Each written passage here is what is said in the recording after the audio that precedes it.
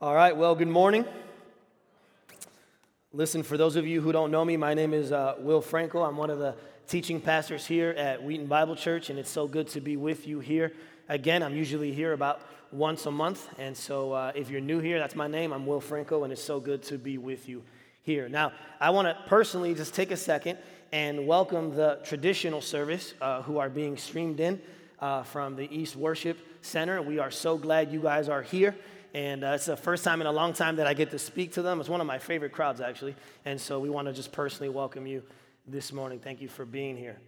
Now, this morning, we are actually beginning a brand new sermon series entitled One Story.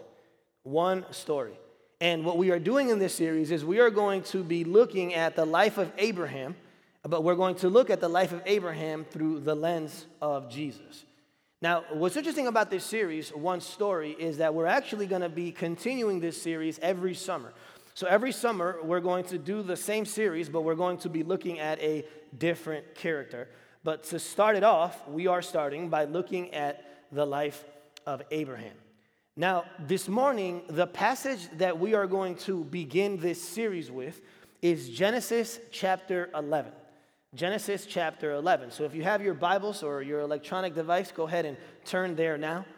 But here's the thing. For those of you who are familiar with the Bible, right, you're familiar with church, you might be thinking right now, wait a second, I'm a little bit confused. Because usually when we do series on a character like Abraham, usually we start in Genesis chapter 12. That's where his story begins. But the reason why we are starting in Genesis chapter 11, verses 1 through 9 in particular, is because this morning we want to begin this series by looking at the Tower of Babel. And even though the Tower of Babel doesn't seem like it's connected to the story of Abraham, it is. It actually provides a lot of background and a lot of context for the story of Abraham. I would argue that you really can't understand Genesis 12 unless you begin in Genesis chapter 11. And so that's what we're going to do here this morning. So if you have your Bibles, like I said, turn to Genesis 11, verses 1 through 9. And I'm going to start reading, but what I would love for you to do is to please stand for the reading of God's Word.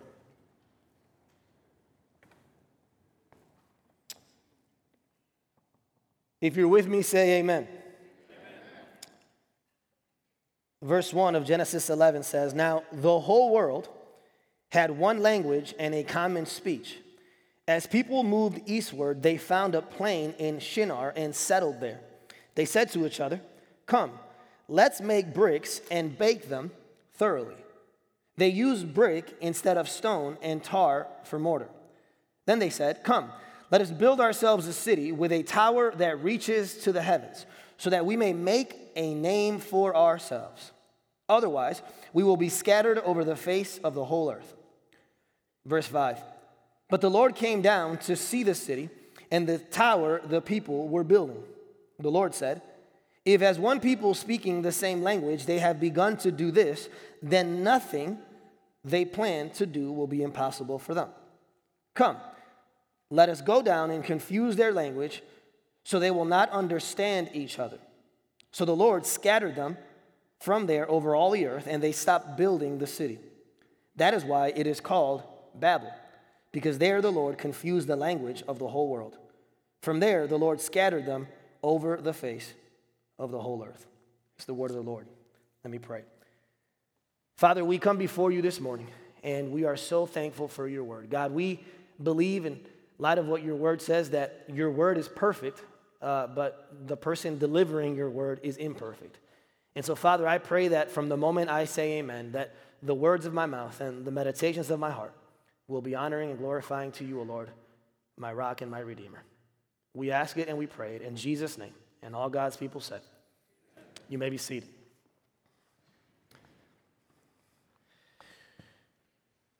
All right, so like I mentioned, this morning we are beginning this series, and we are starting in Genesis chapter 11, verses 1 through 9. And what I want to do this morning is I want to look at this passage under two headings. We're going to look at this very well-known passage under two headings. We're going to begin this morning by looking at man's rebellion, which is found in verses 1 through 4.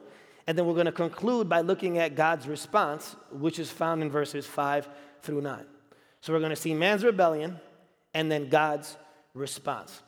Now, this morning, I want to begin by looking at man's rebellion. Now, here's the thing about man's rebellion. That it almost seems like a too strong of a word to use. It feels like a preacher just exaggerating for the sake of a point. But the reason why man is rebelling in this passage is because when you look at the actual context of Genesis up to this point, they are actually directly disobeying what God had told them to do.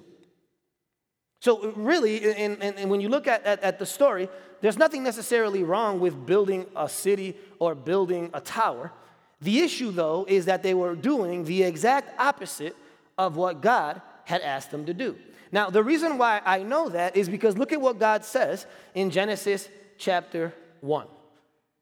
He's talking to Adam and to Eve, and he says, God blessed them and said to them, be fruitful and increase in number, fill the what? The earth and subdue it. So God, in Genesis chapter 1, verse 28, he says to these people, I need you to be fruitful and multiply and to fill the earth and subdue it. Okay? Now, what we see, though, is when we get to this passage, that's not what they're doing. Now, if you're anything like me, I tend to be a rule breaker, right? My excuse would be like, well, the reason why they're not doing it, God, is because that was all the way in Genesis chapter 1. They don't know that. They didn't know that you had made that command. How could they know? They weren't doing anything wrong. They just didn't know you had made the command. But here's the problem. And here's why that excuse is actually completely off the table. Because then later on in Genesis chapter 9, God says it again. After Noah and his family get off the ark, God says, as for you, be fruitful and increase in number, multiply on the earth, and increase upon it. So 2 times in Genesis, God tells them to be fruitful and multiply and to fill the earth. And so if the excuse was, oh, we didn't know, well, God repeated it just in case they didn't know. And so there's nothing necessarily wrong with a tower or a city. If there was, then the city of Chicago would be in sin right now, right? But the issue is not the architecture as much as it is their attitude.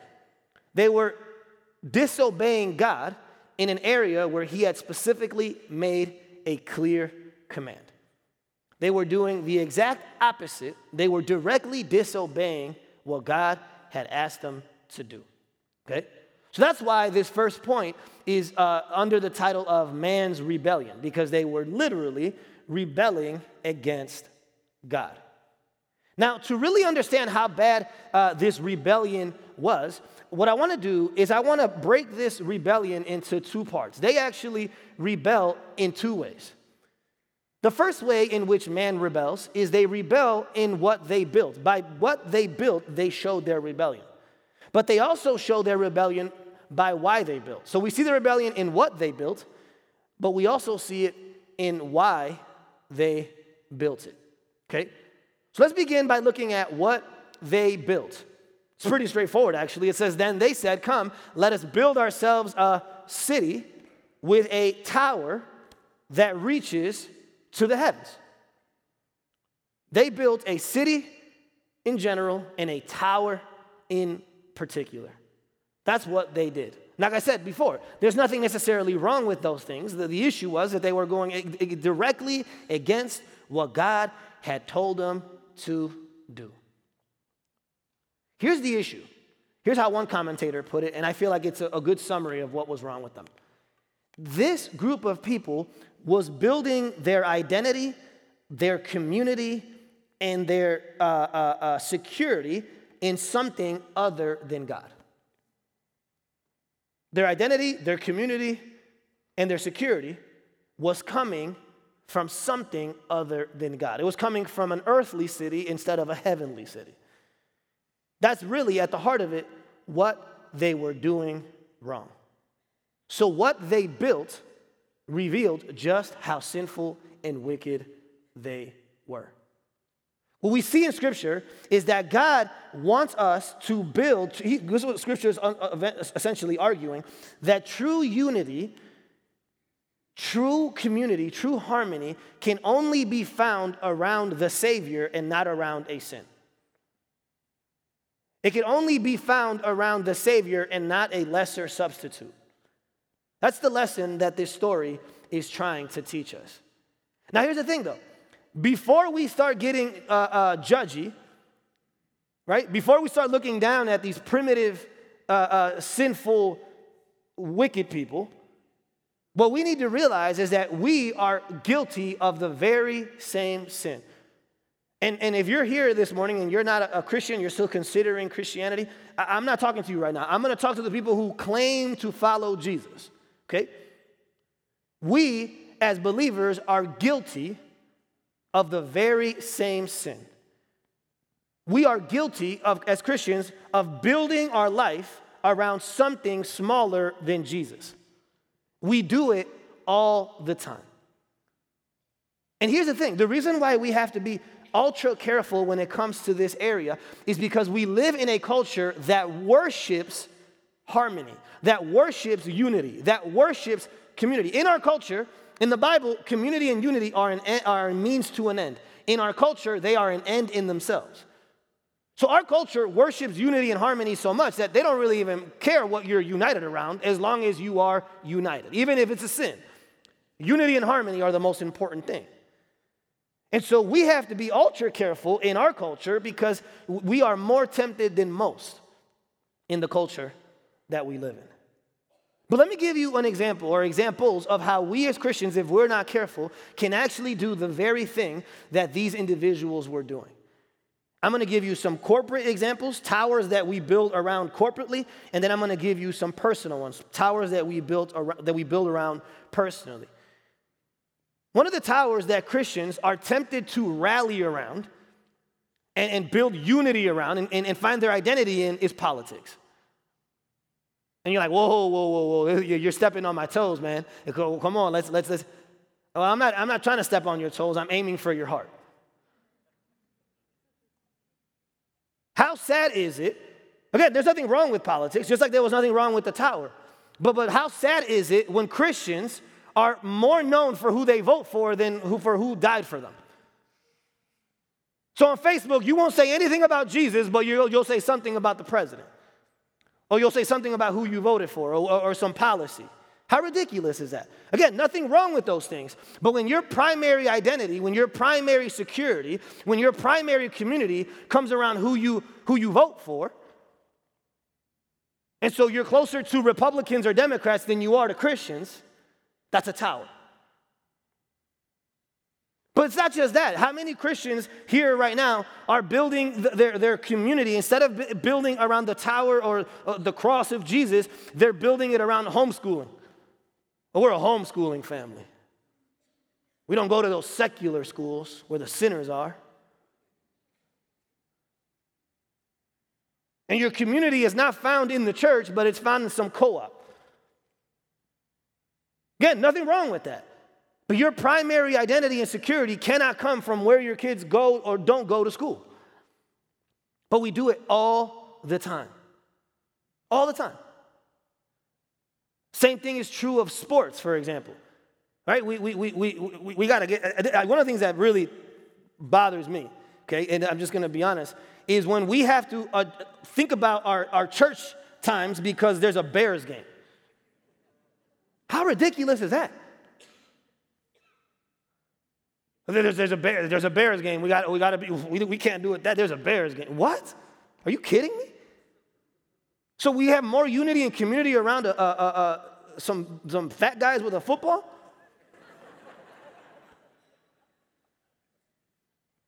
That's what I'm saying. Like we are so guilty of this.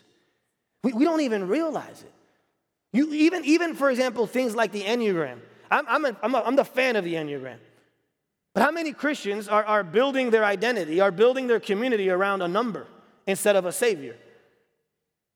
We have an Enneagram podcast and an Enneagram small group, an Enneagram t-shirt. See, we are all built to, we have been created by God to build our lives around something, but if it's not Jesus, then we're building our lives around something else. Now, those are just the corporate ones. Those are just the ones that are more group focused. But how many of us individually are building our lives around our career? How many of us, the tower that we are building is the job that we have? And everybody knows it, just in case you don't know, everybody knows that's your tower. Everybody knows that's where your security is found. Everybody knows that's where your identity is found. Everybody knows, because you're willing to give up anything because it's the center of, God's not at the center, but this thing is. That's the danger. That's the issue. How many of us are building our lives around our career? For others, and this is an end, we're going to get personal here for a second. I don't know. Oh, that's a mic. Okay, sorry. I just have a mic cord sticking out of my arm.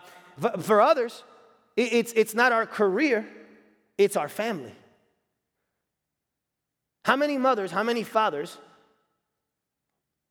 are building their lives around their children? When their children succeed, they succeed. When their children fail, they fail.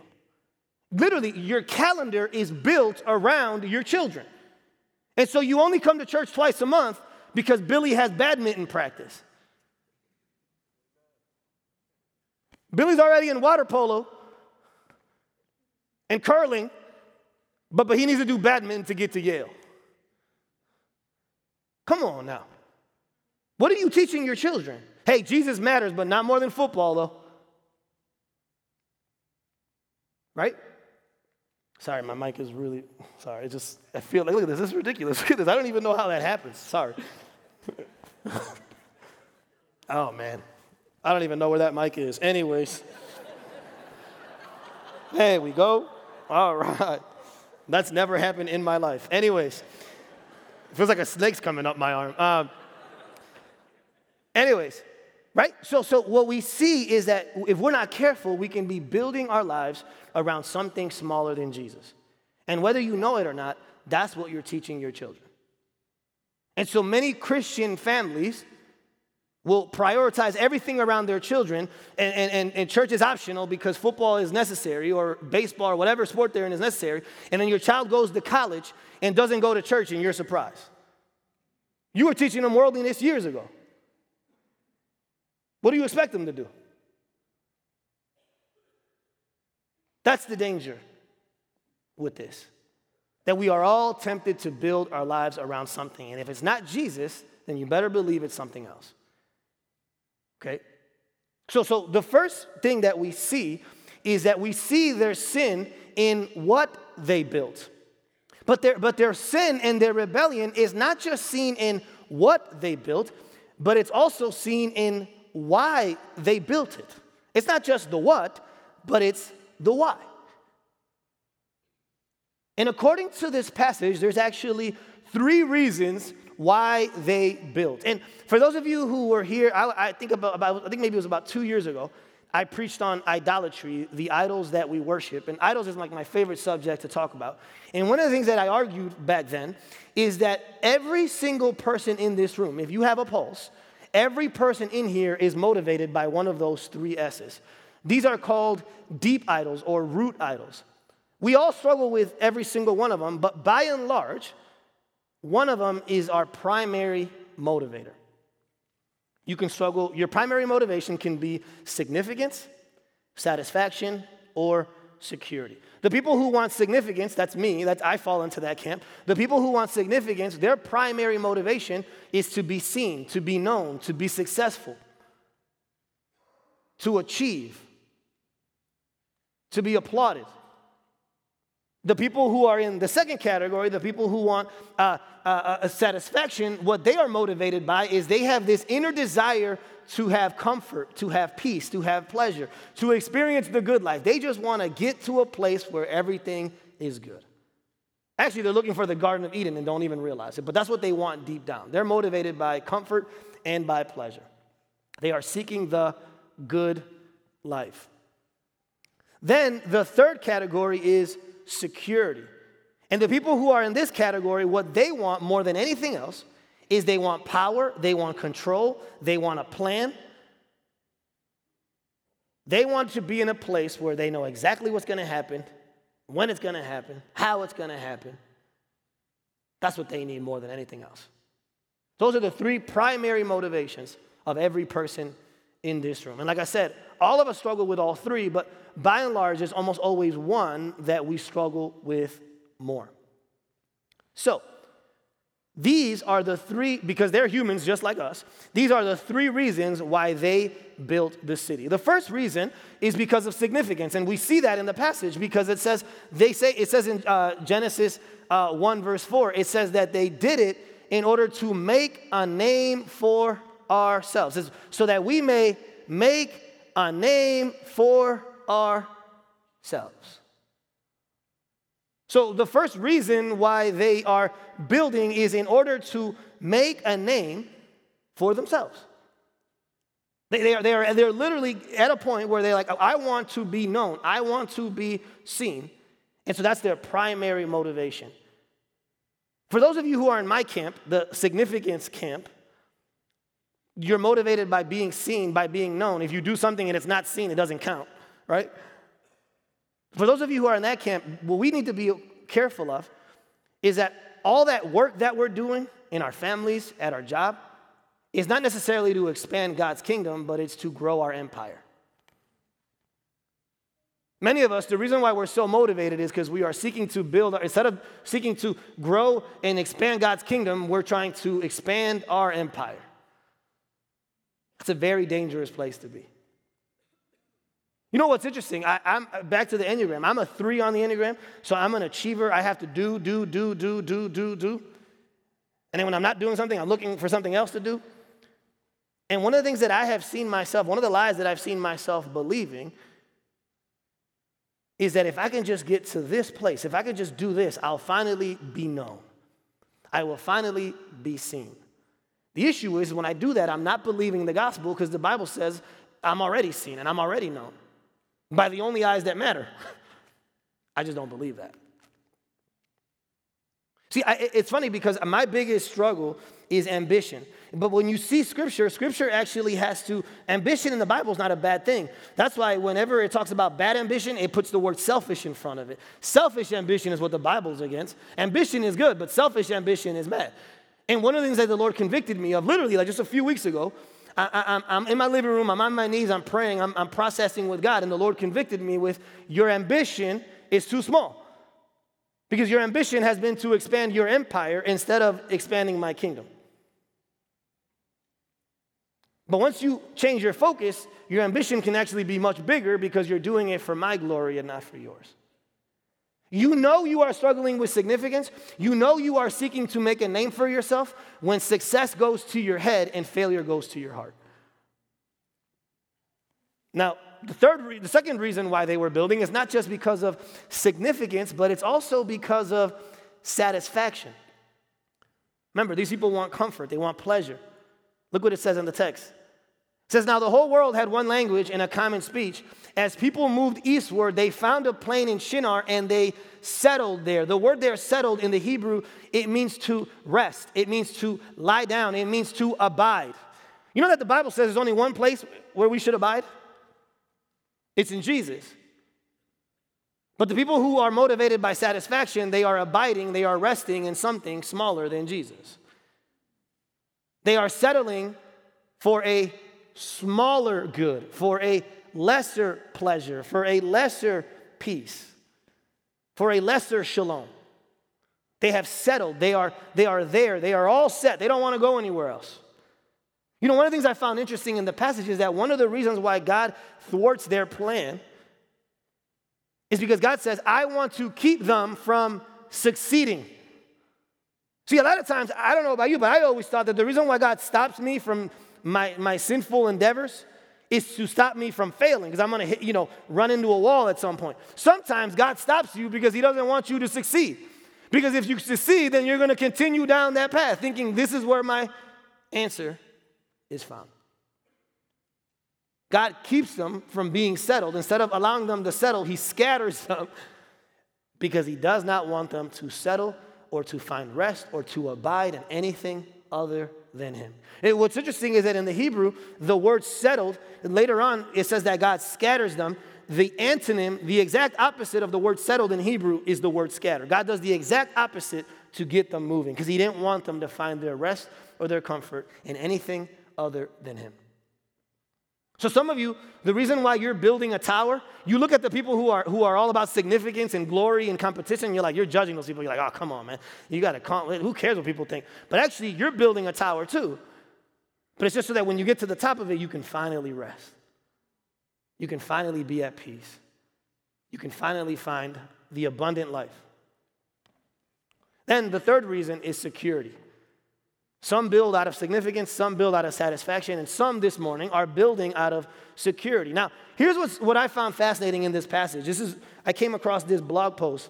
He's the only person who actually mentions this, but I think it's just so well said. Here's what it says in Genesis 11:4. It says, "Then they said, 'Come, let us build ourselves a city with a tower that reaches to the heavens.'" Now, this, in many ways, is a statement of pride, right? Heavens is where God dwells, and so they are trying to get to a place where God is. So I could easily have put this under significance, but the reason why I don't is because I came across this blog post, and here's what the author said.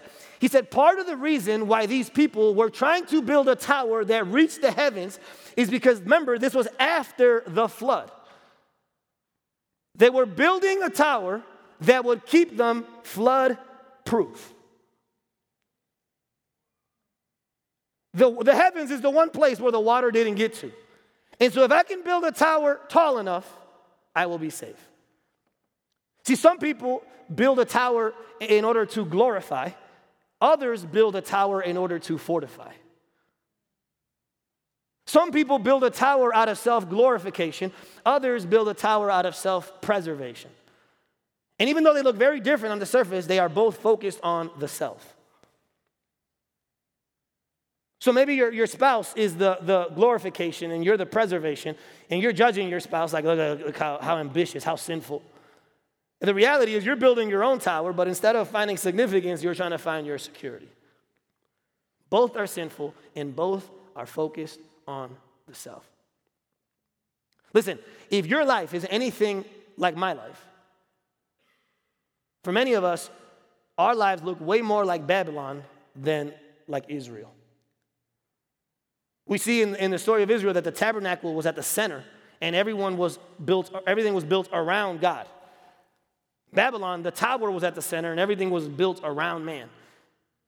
If we're honest, and I'm trying to be here with you, my life looks a lot more like Babel than it does like Israel. So, that is the rebellion. Now that we've seen the rebellion, what I want to do with the rest of our time this morning is I want to look at God's response. We've seen man's rebellion, and now I want to spend the rest of our time this morning looking at God's response. Look what it says in the passage. It says, "But the Lord," what? "Came down to see the city and the tower the people were building. The Lord said, 'If as one people speaking the same language they have begun to do this, then nothing they plan will be impossible for them. Come, let us go down and confuse their language so they will not understand each other.' So the Lord scattered them from there over all the earth, and they stopped building the city. That is why it is called Babel, because there the Lord confused the language of the whole world. From there the Lord scattered them over the face of the whole earth." So what we see here in this second part of the passage is that God responds in two ways to these people. He has a short-term response, and then he has a long-term response. Now, the reason why I'm giving you the short-term response first is because it's shorter, one, but two, because you're not ready for the long-term yet. Okay, you're not ready for it. I know you're not ready for it because I wasn't ready for it. As I was studying this passage this week, and I started getting to the part where I saw to see God's long-term response, God's long-term solution, I had to take a praise break. I had to back up from my desk, and I had to praise God for being better than we are. Okay? I literally at one point said, "God, I am so thankful that this is my job, that I get to study your word, because I learn something new every week." So I'm giving you the short term because you're not ready for the long term, all right? Everybody say, "We're not ready." All right, great. So let's begin with the short term. What we see is that God has a short-term response to the problem. And I'm going to spend just a little bit on that because all you got to do is look at the passage. What God does in the short term is he literally disposes of everything that man proposes. Everything man proposes in verses 1 through 4, God disposes of in verses 5 through 9. So it says in Genesis, in verses 1 through 4, that man went up in pride. And then in verse 5, it says that God came down in humility. So he reverses that. Then what's so fascinating is that they were seeking to make a name for themselves. And then what we find out in the second part is that God gives them a name, but it's not the name that they wanted. They wanted to be known and remembered, and they are known and remembered, but it's not a good thing. They are known as Babel, the confused ones. Okay? We see in verses 1 through 4 that they wanted to stay gathered. We see in verses 5 through 9 that God says, no, you will be scattered. They want to settle, and God says, no, you are sent. And so the short-term response that God has is he literally reverses everything they do in verses 1 through 4. But there's a long-term response. There's not just a short-term response, there's a long-term response. And listen, the reason why there has to be a long-term response is because God knew that this was a long-term problem. This problem wasn't new. It was a problem that kept happening again and again and again and again. It kept reoccurring. And so the reason why God has to have a long-term response is because it was a long-term problem. Here's what you might not know about the geography of the ancient Near East. If you look at where they were building, it says they were building in the plain of Shinar. What's so interesting about that is that it was located between the Tigris and the Euphrates. If you go back to the beginning of Genesis, that is the very same location that the Garden of Eden was in. So they're in the same location that Adam and Eve were, and they're committing the same exact sin that Adam and Eve were committing. They were being prideful, they were being self-reliant, they were doing something outside of the will of God. They were seeking to be God, it says in Genesis chapter 3. And it says they were seeking to get in the heavens, which is another way of saying the same thing, in Genesis chapter 11. Same location, same temptations. And so the reason why God had to provide a long-term solution is because this had become a long-term problem. He knew that, listen, I can send you anywhere. I can put you anywhere else on planet Earth. The problem is that wherever you go, your sinful heart will come with you. And so you're just going to keep creating little Babels everywhere you go because that's what selfish, self-centered, self-focused, self-reliant sinners do. And so God knew he had to provide a long-term solution. God knew that what we needed was not new geography. What we needed was grace. He knew that what we needed was not new architecture. What we needed was atonement. He knew that what we needed was not a change of location. What we needed was a change of heart.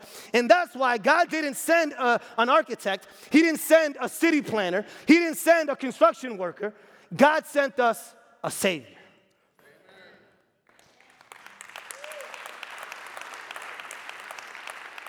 And that Savior is the Lord Jesus Christ. What's beautiful about this passage is that in this passage, God comes down. But what we find out is that in the New Testament, God comes down again. Listen, the first time God comes down, he comes down to evaluate our sin. The second time God comes down, he comes down to expiate our sin.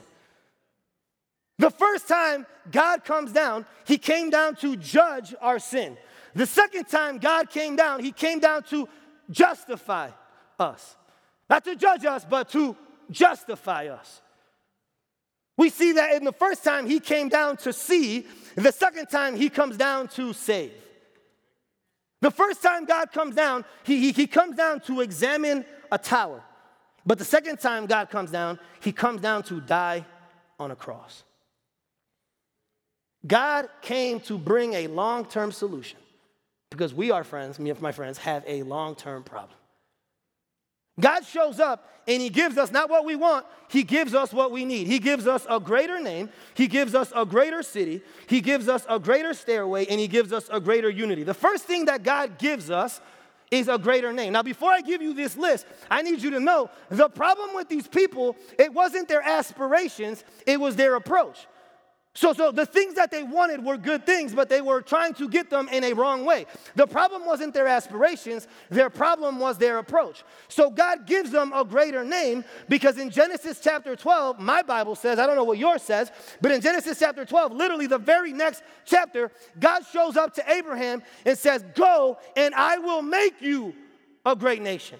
I will give you a great name. Everything that they wanted in Genesis chapter 11, they wanted to achieve, God shows up and says, no, you don't achieve it, you receive it. You don't get it through grit, you get it through grace. Everything that they wanted in Genesis chapter 11, God gives to Abraham in Genesis chapter 12. God gives us a greater name. That's why one of my favorite passages in the Bible is Luke chapter 10. The disciples show up and they're talking to Jesus. And they're like, Jesus, you're not going to believe it. The demons were submitting to us. And they were just doing everything we said. It was awesome. And we were casting out demons. And Jesus says, listen. Don't rejoice that demons submit to you, but rejoice that your name is written in the book of life. In God, we have been given a greater name. And it doesn't come from us climbing down up to heaven. It comes from heaven coming down to us. He doesn't just give us a greater name. He gives us a greater city. He gives us a greater city. One of the things that you see is that they are heading east. They keep going east. They keep going east. The thing about east is that east, especially in the book of Genesis, was the direction of sin. It was the direction of disobedience. When God kicks Adam and Eve out of the garden, he puts them east of Eden. Then you fast forward to the story of Cain. Cain sins, and then he goes east. Then when Lot and Abraham are trying to figure out what land they were going to pick, Lot picks to go east because it says that it reminded him of the garden of the Lord. Later on, when Jacob is sinning and running away from his family, it says that he went to the people of the eastern tribes. Every time people go east, they are sinning against God. But I think part of the reason why they kept doing it is because they knew they couldn't go west. Because in order to go west, the Bible says there was an angel with a flaming sword. And that the only way we could go west, the only way we can go back into the garden is if someone took that sword for us. And what the Bible says is that the person who took that sword for you and for me was the Lord Jesus Christ. Jesus took the sword so that we can get back into the city. It says in Hebrews that Jesus was crucified outside the city so that we might be brought into God's eternal city. So he gives us a greater city. But he also gives us a greater stairway, a greater access. He gives us a greater access because in Luke chapter 18, now mind you, you might not know this, but the way towers were built in those days, they were ziggurats, and they were literally steps. It was, imagine a pyramid with steps on the side, and you would climb up. And at the top of this ziggurat was a temple, and that's where you would meet God. What's so incredible about this story is that these people are trying to make their way up to God. They are literally building a stairway up to God. But in Luke chapter 18, the rich young ruler shows up to Jesus and says, what must I do to be saved? Jesus says, listen, you're not ready to be saved because you got to sell all that you own. And when he walks away, the disciples are like, man, if he can't make his way to God, who can? And Jesus says, what is impossible with man is possible with God. In this passage, it says that all things are possible for them, but there's one thing that's not possible for us. We cannot save ourselves. Jesus had to become our stairway. That's why in Genesis chapter 28, when Jacob is sitting there, he's run away from his family, and he's distraught, and he's broken, and he's helpless. He sees a vision. He sees a stairway, and the stairway, there's angels, and there's angels going up and down the stairway. Well, what we find out later on in the New Testament, Jesus says, I am the stairway. He's not at the top of the stairway. He is the stairway. He's the only way we're going to get to heaven. He's the only way we're going to get to God. Listen, the only way that you and I are ever going to meet God is not at the top of a tower, but it's at the foot of a cross. Can I get an amen? And then lastly, he gives us a greater unity. See, these people seem united, but it was a false unity that they had. It was false. It was only a matter of time before they would start bickering. It was only a matter of time before they would have started to divide. But what we see is that what they tried to do artificially here happens partially in Acts chapter 2 and then permanently in Revelation chapter 7. In Acts chapter 2, we see the reversal of Babel. Instead of languages being confused, they all start speaking one language in order for people to hear about not the glory of man, but the glory of God. It happens partially there, but then what we see then in Revelation 7 is it happens permanently. That one day we will all stand before the throne, and there will be nations and tribes and tongues all worshiping the same God. And listen, there are going to be 10,000 different tongues. There still wouldn't be enough tongues to describe the glory, the beauty, and the majesty of Jesus Christ. And so what we see is that we have a multi-layered problem, but God provides a multi-layered solution. Listen, our issue is not our aspirations, it's our approach. Our issue, listen, if sin, think about it this way. If sin is man climbing up to God in pride, then salvation is God coming down to man in humility. Our salvation, our security, our satisfaction, our significance are found not at the top of a tower, but at the foot of a cross. Amen? Let's pray. Father, we come before you this morning, and we are so grateful for your goodness. We are so grateful for your mercy. We are so grateful for your love. Lord, our towers, many of our towers are not bad. They're good things. But I pray that you would forgive us for making them God things. I pray that this morning would be the morning that we put our towers back where they belong, which is right in the center of your will, right in the center of your kingdom. Help us, Lord, from this moment on to not be empire builders, but to be kingdom expanders. We ask it in Jesus' name. And all God's people said.